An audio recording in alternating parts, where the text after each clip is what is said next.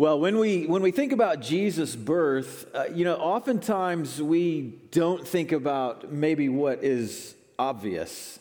Jesus was, we read in Scripture, made in every way as we are, yet without sin. So he is a man. When the eternal Son of God takes on a human nature, he takes on a human nature like us. Now, we don't know when Jesus was born, but we know that he wasn't just dropped from the sky. He didn't just appear out of nowhere. Someone went into labor, if I can say it crassly. Someone went into labor in order to bring him into the world.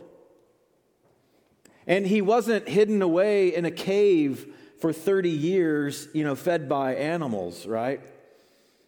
He experienced the things that we experienced as children growing up.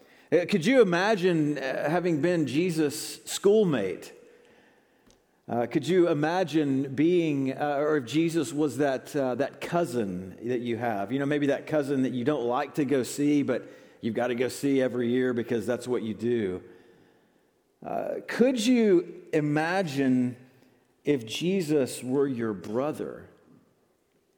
I mean, he had brothers and sisters, we know that from the gospel accounts. But could you imagine Jesus?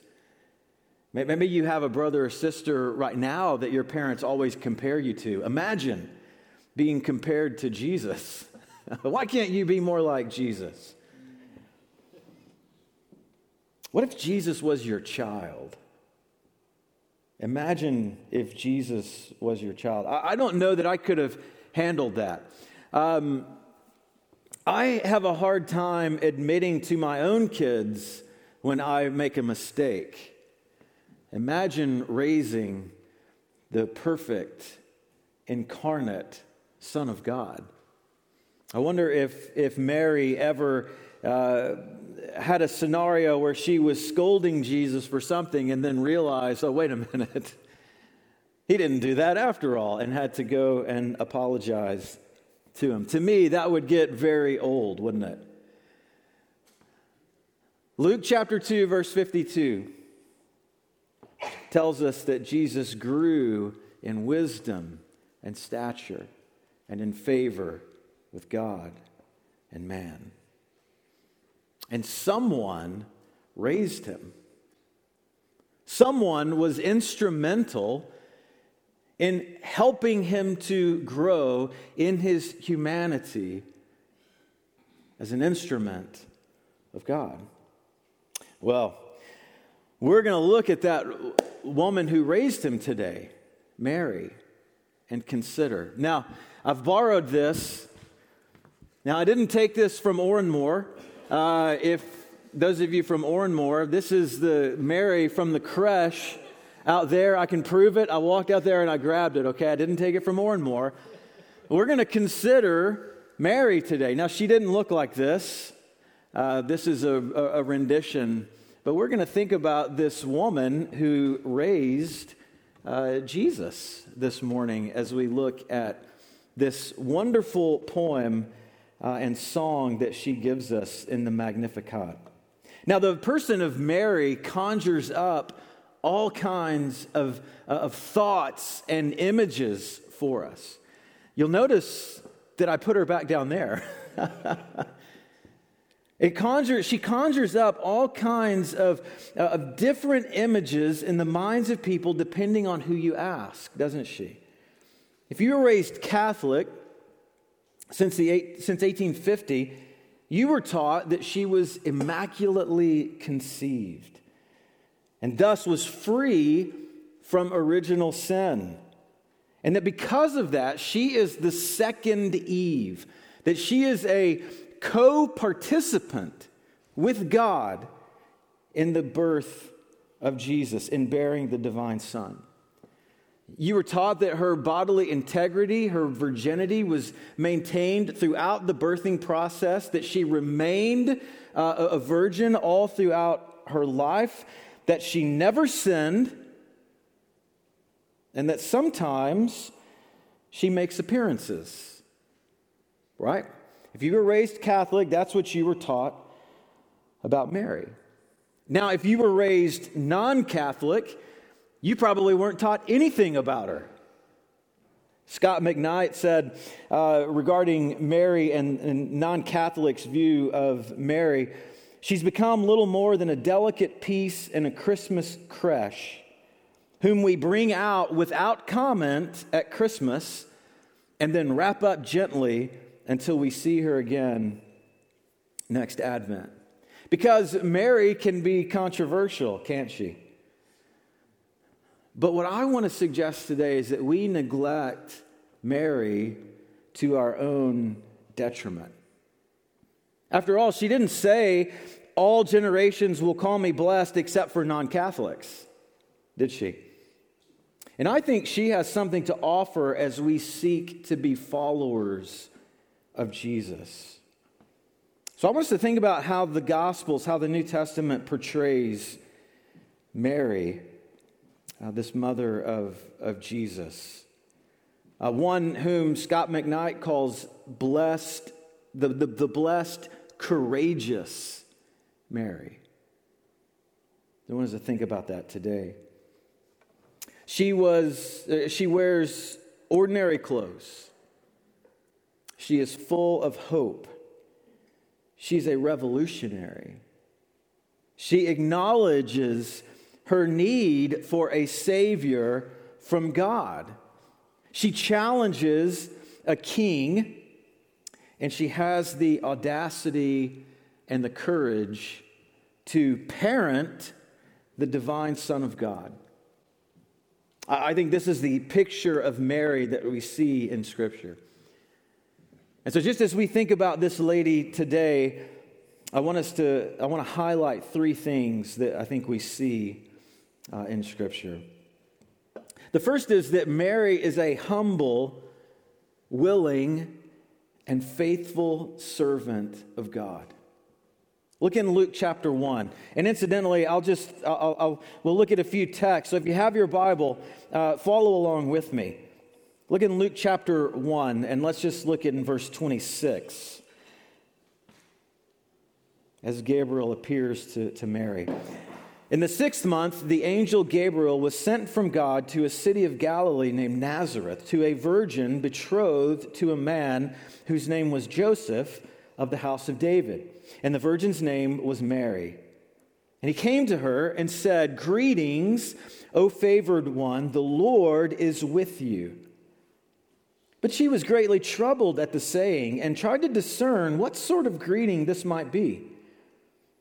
And the angel said to her, "Do not be afraid, Mary, for you have found favor with God. And behold, you will conceive in your womb and bear a son, and you shall call his name Jesus.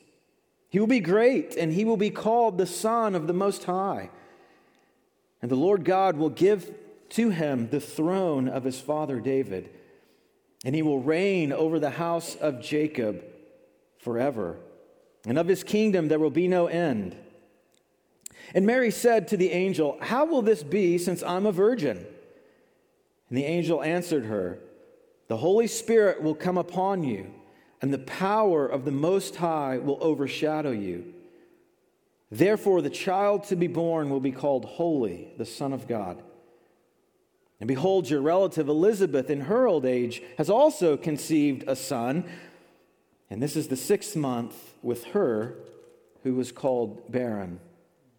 For nothing will be impossible with God." And Mary said, "Behold, I am the servant of the Lord. Let it be to me according to your word." And the angel departed from her. Mary is a humble, willing, and faithful servant of God. And she is faithful despite uncertainty.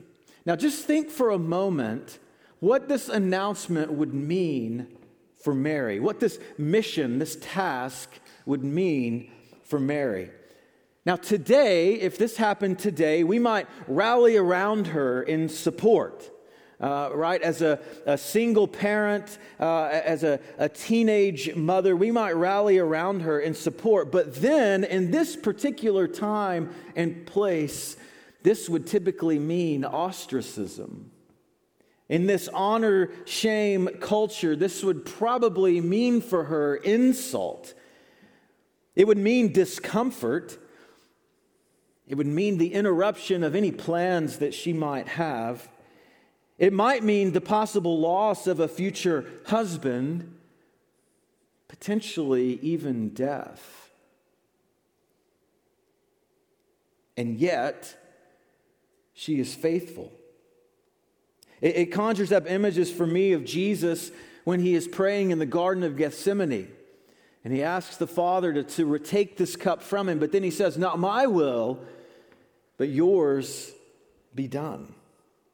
And this difficulty, this struggle, this uncertainty, it wouldn't end when Jesus was born. Now, this was an invitation to a lifetime of, in one sense, uncertainty and difficulty and challenge.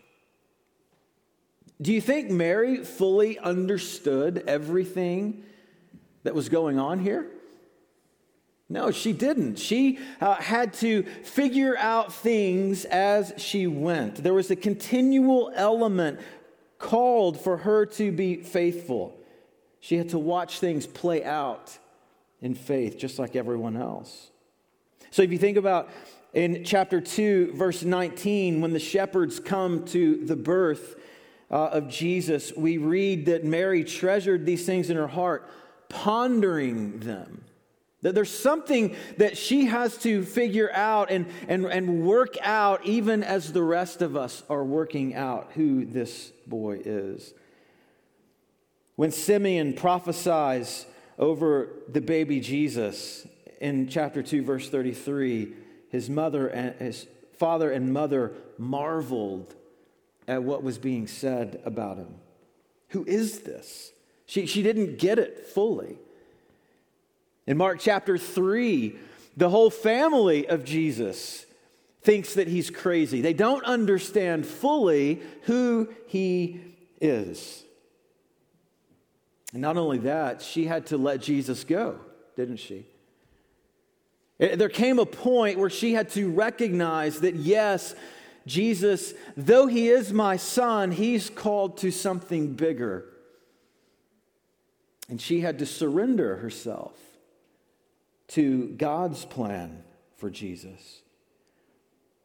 We see little hints of this to come in Luke chapter 2 in the temple, when Jesus says, didn't you know I had to be in my Father's house? We see it in John chapter 2 at that first miracle where Jesus creates some distance between him and his mother. And we see it climax at the cross where she has to surrender herself to God's purposes for her son in watching him die on a cross. But in all the pain, in all the uncertainty, Mary demonstrates a kind of faithfulness that befits a servant of God. See, servants don't get bogged down in details, they just follow. They just do as they're told. And we see this in Mary's response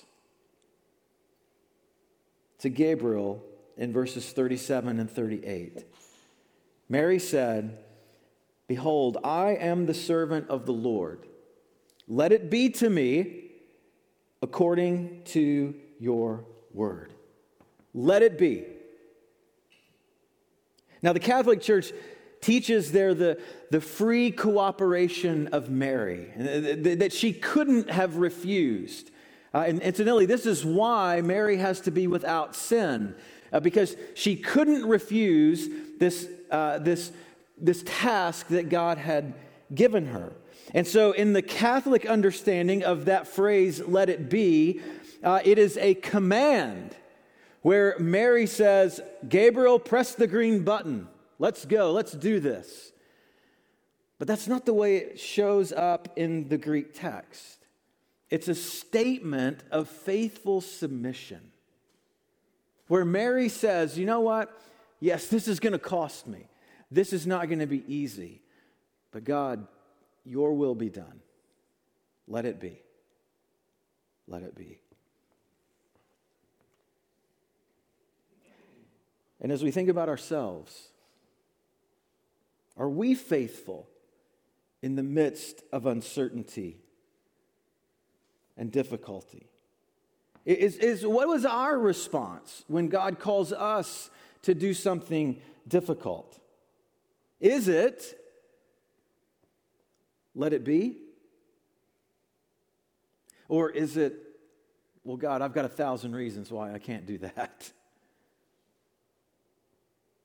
See, I think we could learn a lot from Mary about being faithful servants of God amidst uncertainty and in spite of difficulty.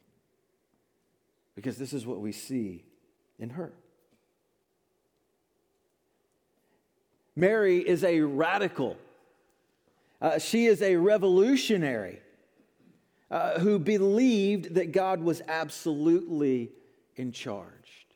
When we look in the Magnificat, this song that she sings, this is what jumps out at me.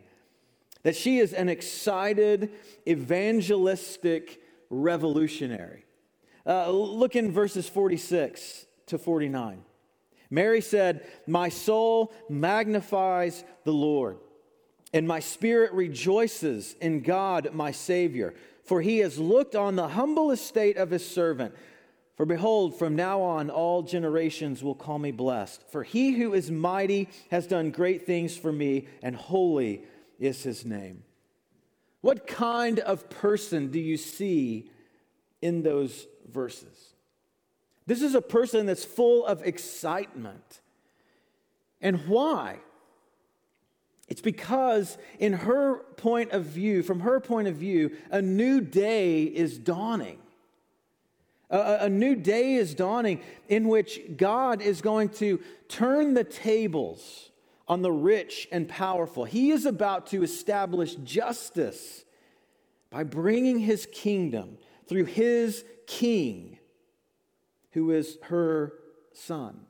And so she rejoices that this is taking place. She's an evangelist. She's not silent about this. You know, how does Luke know about these particular details? Probably because Mary told him.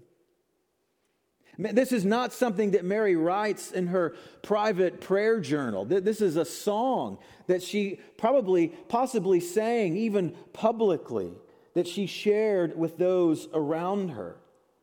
The first thing she does when Gabriel leaves is to go and tell Elizabeth what has happened to her. See, she believes that this is good news, not just for her. This is good news for everyone. And she is full of hope. As Elizabeth responds in verse 45, "Blessed is she who believed that there would be a fulfillment." See, Mary has hope that this is what God is doing, that God is being faithful to all that he's promised through her son, this one that she would give birth to. But look more closely in verses 50 to 55. "And his mercy is for those who fear him from generation to generation. He has shown strength with his arm. He has scattered the proud in the thoughts of their hearts. He has brought down the mighty from their thrones and exalted those of humble estate. He has filled the hungry with good things, and the rich he sent away empty. He's helped his servant Israel in remembrance of his mercy, as he spoke to our fathers, to Abraham, and to his offspring forever." Those are the words of a revolutionary. It's here that Mary nails her 95 Theses to the door. She challenges the rich and the powerful by stating that her son is going to bring justice where there is injustice, And who is she challenging here? Herod. Herod was not a nice man. And these words are pointed right down his nose. She knew that her son, not Herod, not Augustus, that her son was the real king. And she wasn't afraid to say it. In a day when it wasn't healthy to challenge the rich and the powerful, Mary showed incredible courage. It's not safe to challenge a king. Remember what Herod's going to do when he hears about Jesus' birth. He's going to have all the little boys 2 years and under murdered because he doesn't want to be challenged. And yet this is exactly what Mary does. Now look, I don't know your circumstances, but I don't suppose our circumstances are anywhere near as challenging as Mary's. And what is God calling you to do? How is God calling you to be courageous or to be brave? I think we can draw strength from Mary's example of courage. I think we could learn a lot about believing God enough to tell about Him regardless of what it might cost us. Look, Luke 1 is not about Mary so much as it is about the power of God to do the impossible. This is what the angel Gabriel says in verse 37. Is anything impossible for the Lord? That was the object of her belief and the source of her courage. Mary knew that nothing was impossible with God, and she wasn't afraid to say it. And finally, what we see about Mary in the gospel accounts is that Mary was a fallen yet redeemed worshiper. Now, this is where Catholics and non-Catholics get hung up, okay?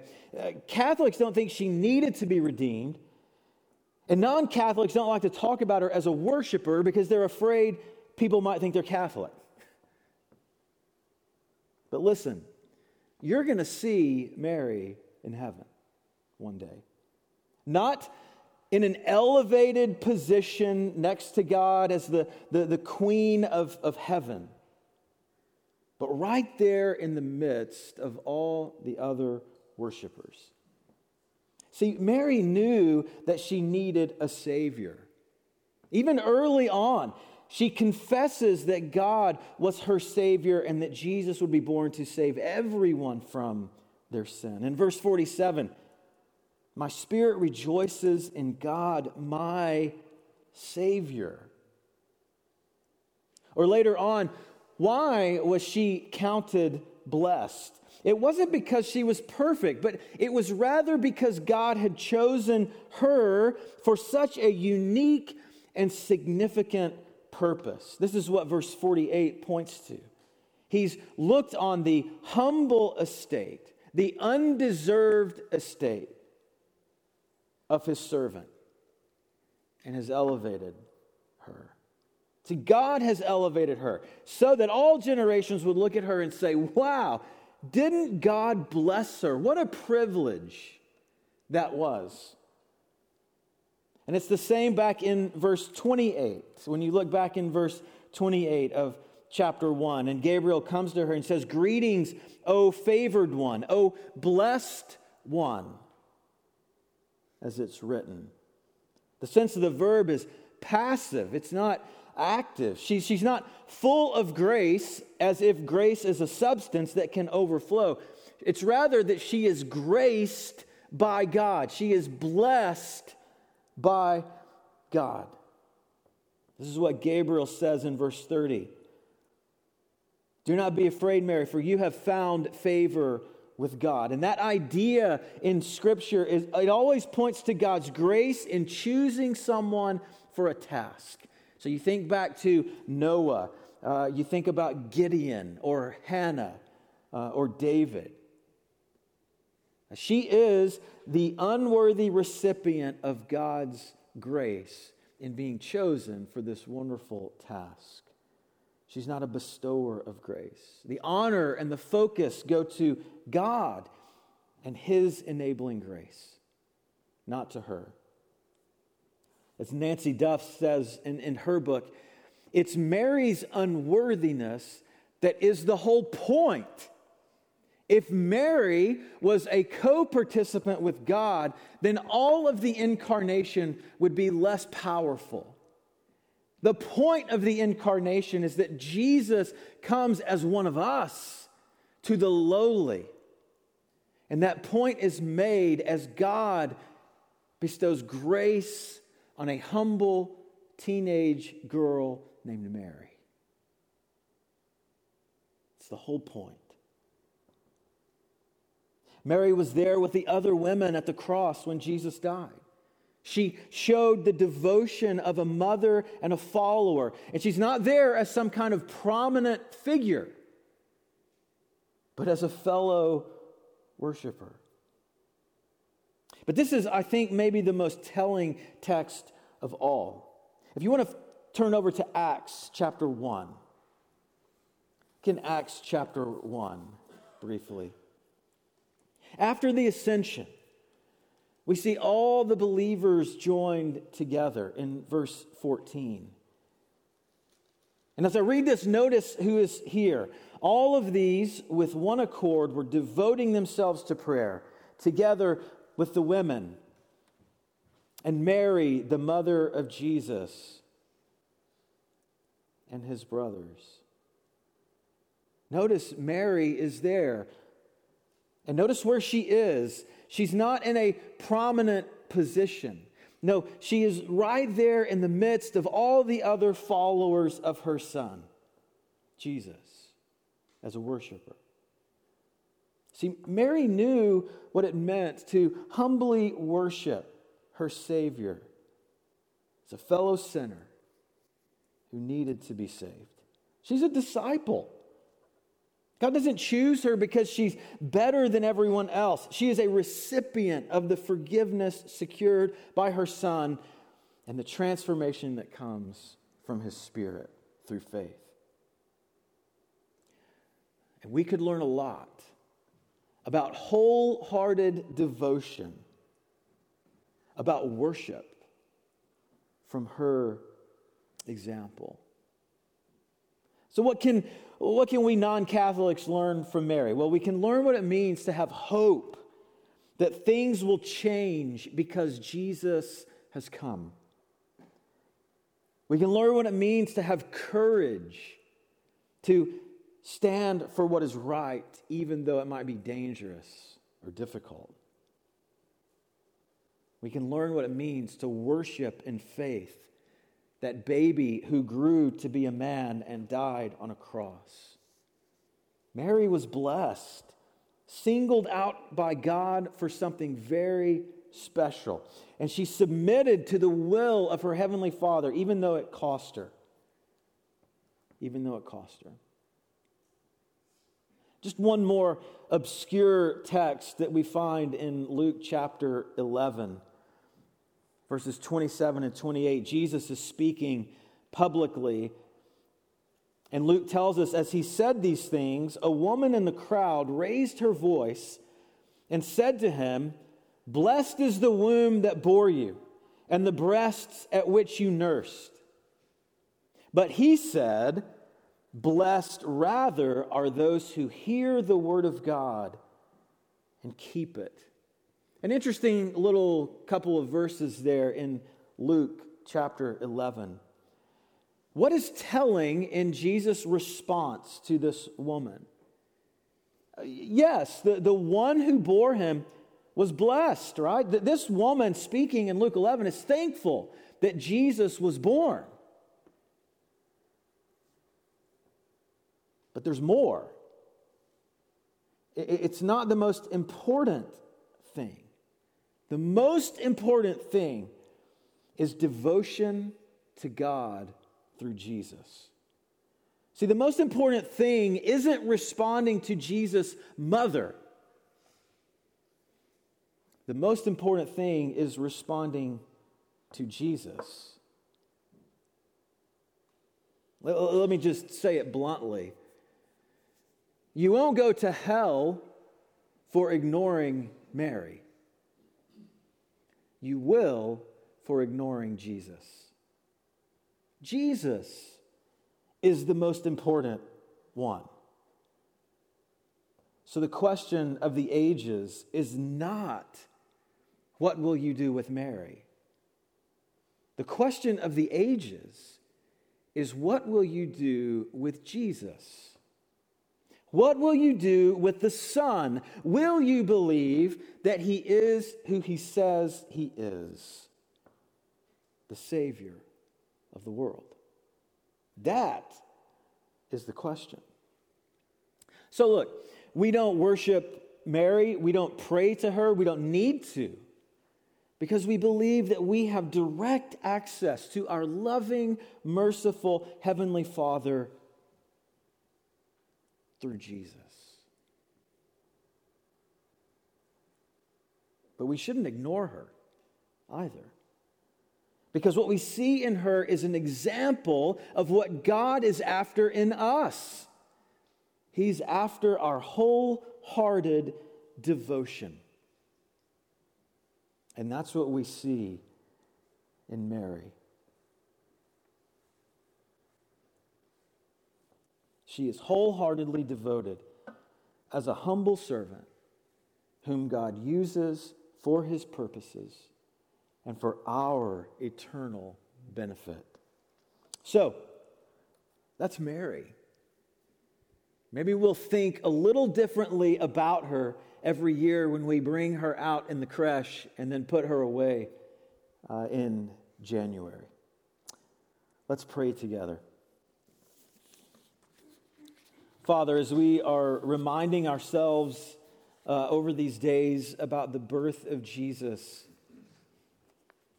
we thank you, Father, that you did not leave us to die in our sin. But Father, you made a way that we might be redeemed. And that is as the eternal Son took on human flesh, was born as a baby in order to die as a man for us. And Father, as we think about the baby in the manger, let us not be far from thinking about the man on the cross. And Father, I pray that if there is anyone here today that has never placed their trust in the death that that baby would die, Father, that your Spirit might open their hearts to see.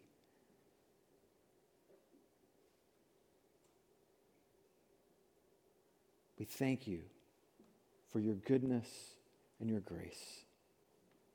In Jesus' name, amen.